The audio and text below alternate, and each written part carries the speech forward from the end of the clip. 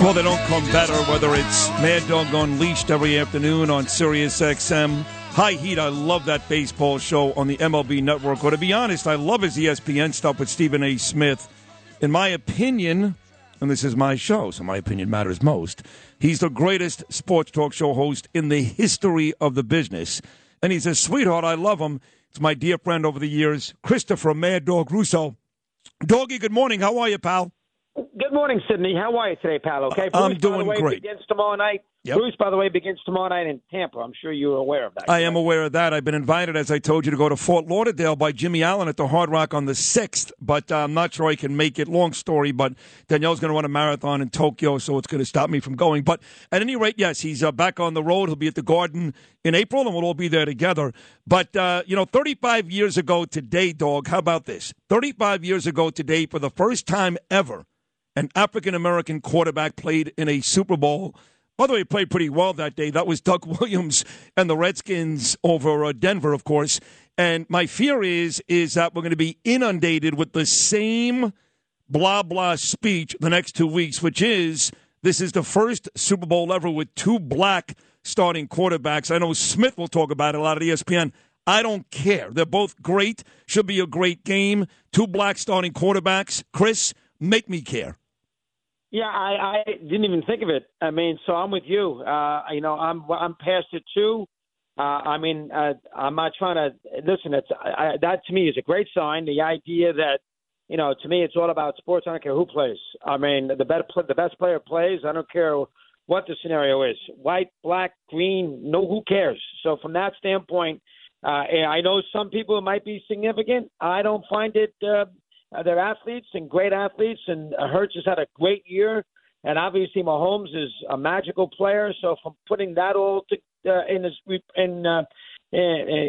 all that in a historical context, I think there'll be some people who will look for that angle. I won't be one of them, because to me it's about sports, and the best guy goes out there and plays. I am not into the game. I am chiefed out. This is their third time in 4 years. So I am chiefed out, and I hate the Eagles. So I am not into the game at all. I mean, by a week from Sunday, maybe I will change, but I don't have a lot of interest in the game. I mean, listen, interest in the game was strong, but the matchup to me is not interesting. I'm not interested in the Kelseys. I'm not interested in Andy Reid against his old team. The Eagle fan can be very annoying. The Chiefs were somewhat fortunate the other day, and I love Mahomes. Who doesn't? He's, in a lot of ways, he's Stephon Curry. He's got a lot of those similarities. He's that kind of athlete. He's got so much confidence, and he was magical the other day. Hurts did not play great, against the Niners. He hasn't thrown the ball that well.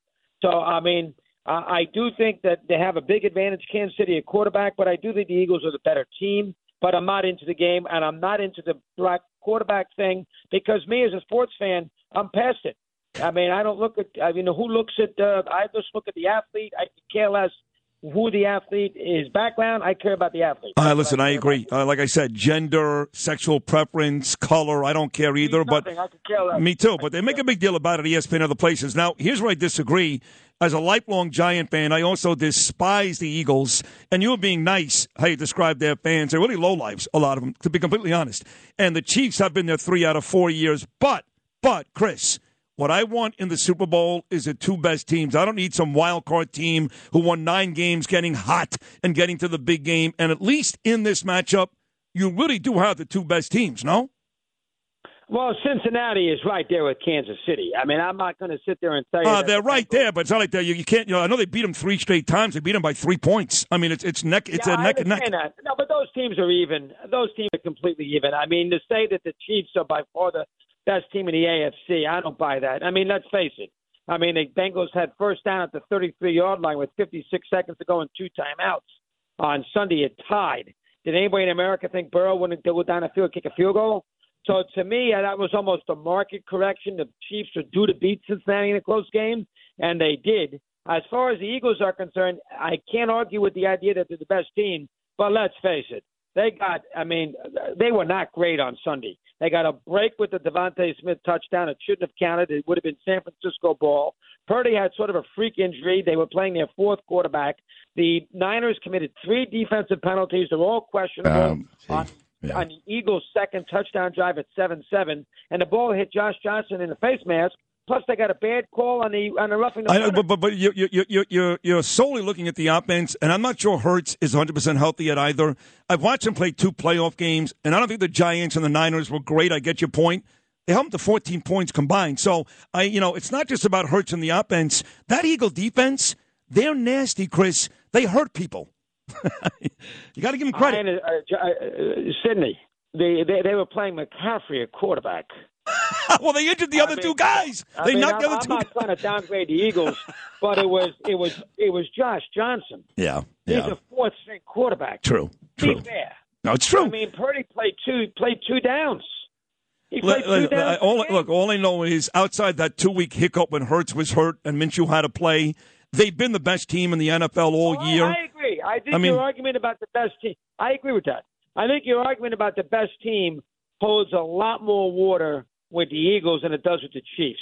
Okay. It holds a lot more. Okay. That Chief-Bengal game, that was a dead-even game. No, listen, I had the Bengals. So if Cincinnati was playing Philadelphia, you wouldn't say Cincinnati's the best team in the AFC? Oh, I think you're right. I think it's Philly, Cincinnati, Kansas City, and maybe Buffalo. I know they got beat up badly 2 weeks ago, but you got 3 teams in the AFC. I think the Bengals are the best of the 3, but they're all really good. And then in the NFC, I know the Niners won 12 straight, but you got the Eagles and nobody else. You got 3 teams in the AFC, 1 in the NFC. Is that fair to say?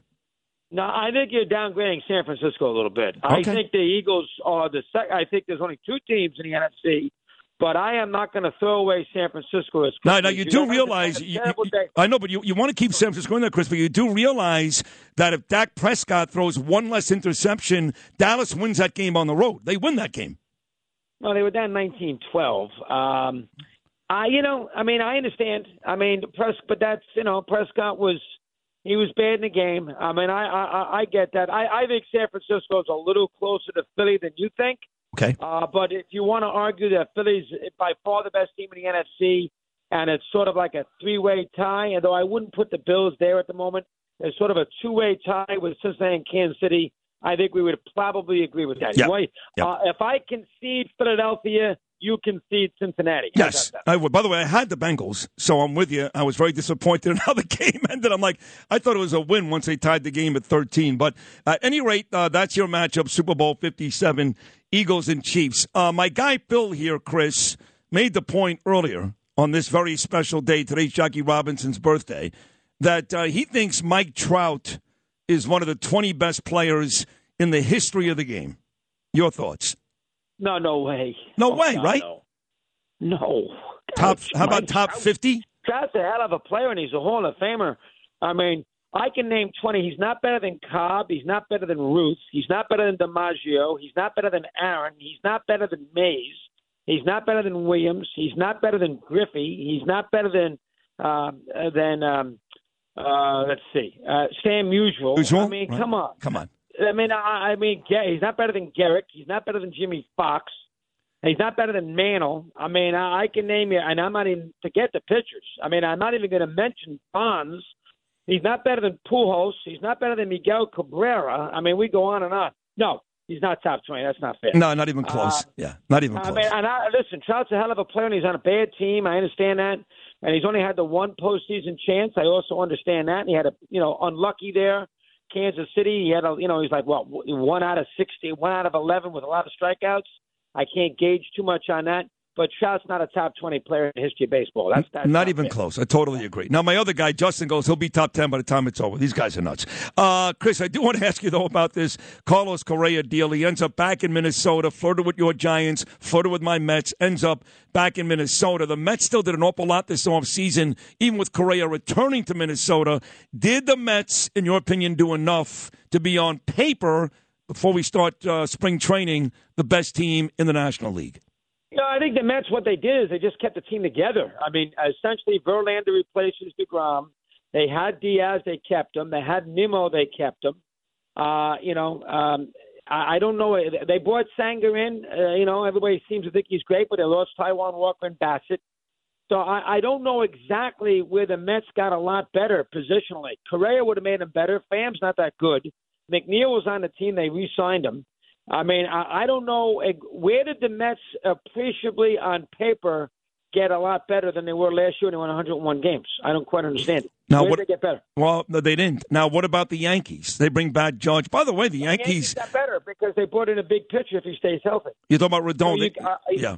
The Yankees pitching staff is pretty. Now, listen, Rondon's never healthy, but if he's healthy with Cole and Severino making 25 starts, along with Cortez, that's a hell of a pitching staff. I mean, let's be honest. Now, they have issues in left field. They lost Benintendi.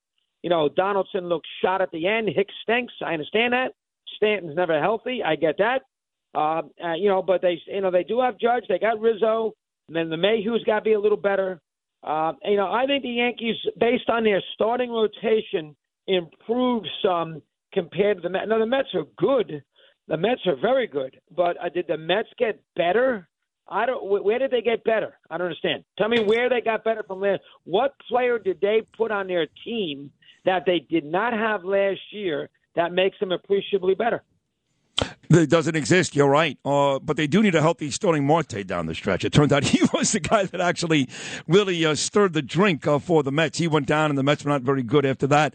I do want to ask you about one specific sport. I was taking my son, Gabriel Chris, to see the Nets play the Knicks on Saturday, and he's a big NBA fan, my son. He loves the Knicks, loves the NBA. I'm not a big NBA guy.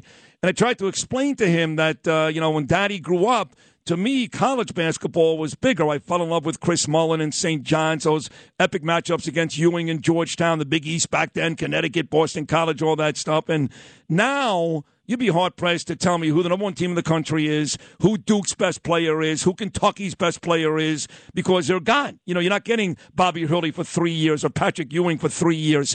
I believe of all the sports over the last 20 years that may have gone backwards because of rule changes and other issues, college basketball, to me, Doggy, it's dead. Dead. Yeah, it's a March sport. I completely agree. They put too many teams in the NCAA tournament. Regular season means very little. You got to have a rooting interest in college basketball.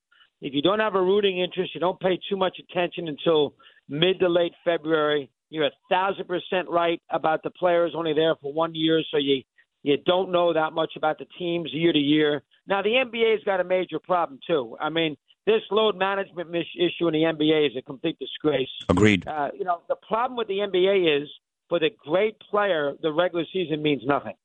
For the great player in the NBA, his deal in the regular season is get through it, play his 50, 55 games, make sure you make the playoffs. All right, if you get a home court in the first round is good. If you don't, no big deal. And then you go out there and you play. I mean, look at the Lakers, a team that needs wins in the worst way, and LeBron and Anthony Davis don't play last night. The Clippers playing Cleveland the other night. No Paul George and no Kawhi Leonard. Right. The Pelicans playing Milwaukee Sunday night. No, first off, he never plays Zion, but Ingram doesn't play in the game. I mean, the NBA, the problem with the NBA is they try to make the regular season significant. There is no juice to the regular season because the big star realizes that there's not a lot to gain. He knows he can win a road playoff game if he had to. He knows it's just about putting yourself into playoffs with decent positioning and away you go. It's not that important to go out there and get the home court advantage. So as a result, these guys play their 50, 55 games, and the NBA regular season is a complete travesty. That's a major problem with the sport. There's just they don't play. Bird played 80 games. Jordan played 80 games. Kareem played every game. Wilt played every game. Russell played every game. I mean, these guys don't play, and it's a major. And then the NBA tries to tell you that the regular season means anything. Well, how does the regular season mean anything when on Sunday night Ingram said, "I'm not playing"? When Kawhi Leonard never plays in the games. Never. So it's a major. I don't know how the NBA controls the problem. They can put all the play-in tournaments, and they can put all the in-season European events they want. The NBA regular season is a joke because of their first off, too many teams make the playoffs, number one, and number two, half the guys don't play, the big stars. And then in college, they, as you said, all the kids want to do is play in the NBA. They leave college to play in the G League, for crying out loud. And you don't know who the players are on a year-to-year basis. Right. And the season starts on March 8th. Let me ask the college coach this: would you rather have the great regular season, win your conference tournament, but lose somehow in the first round of the NCAA, or have the so-so regular season be sort of underwhelming, underachieving, but gets to the Sweet 16? What would you rather have? The first. You'd rather go play to the Sweet 16. Well, now, yeah, but what's funny is, and we got to wrap this up, Doggy, but I told my son, I go, believe it or not, there was a time when Daddy would have rather gotten tickets to the Big East Finals at Madison Square Garden and watched Syracuse play UConn than Super Bowl tickets. And I wasn't alone. He says, Dad, no way. I go, Gabe, I'm telling you, New Yorkers. I think you're a little strong comparing it to the Super Bowl, but I understand. I understand where you're coming from. Maybe I exaggerated just a little bit, Chris, but you know my point. I mean, the Big East Finals at the Garden, that was a big deal. And now it's basically over. So, listen, you're the best ever. I love you. Thank you for doing this, and let's do it again soon. Thanks for getting to me. Keep in touch. Appreciate having me on. Oh, come on. You're the best. Ladies and gentlemen, the great dog himself, Christopher Mad Dog Russo. Mad Dog Unleashed on Sirius XM. High Heat, of course, on the MLB Network. And his stuff with Stephen A. Smith on ESPN is the best sports stuff out there today. He's the greatest ever. I mean that. Christopher Russo. Nolan, you agree? Dog the best ever? Ever. No one better. Right? No one better. Right.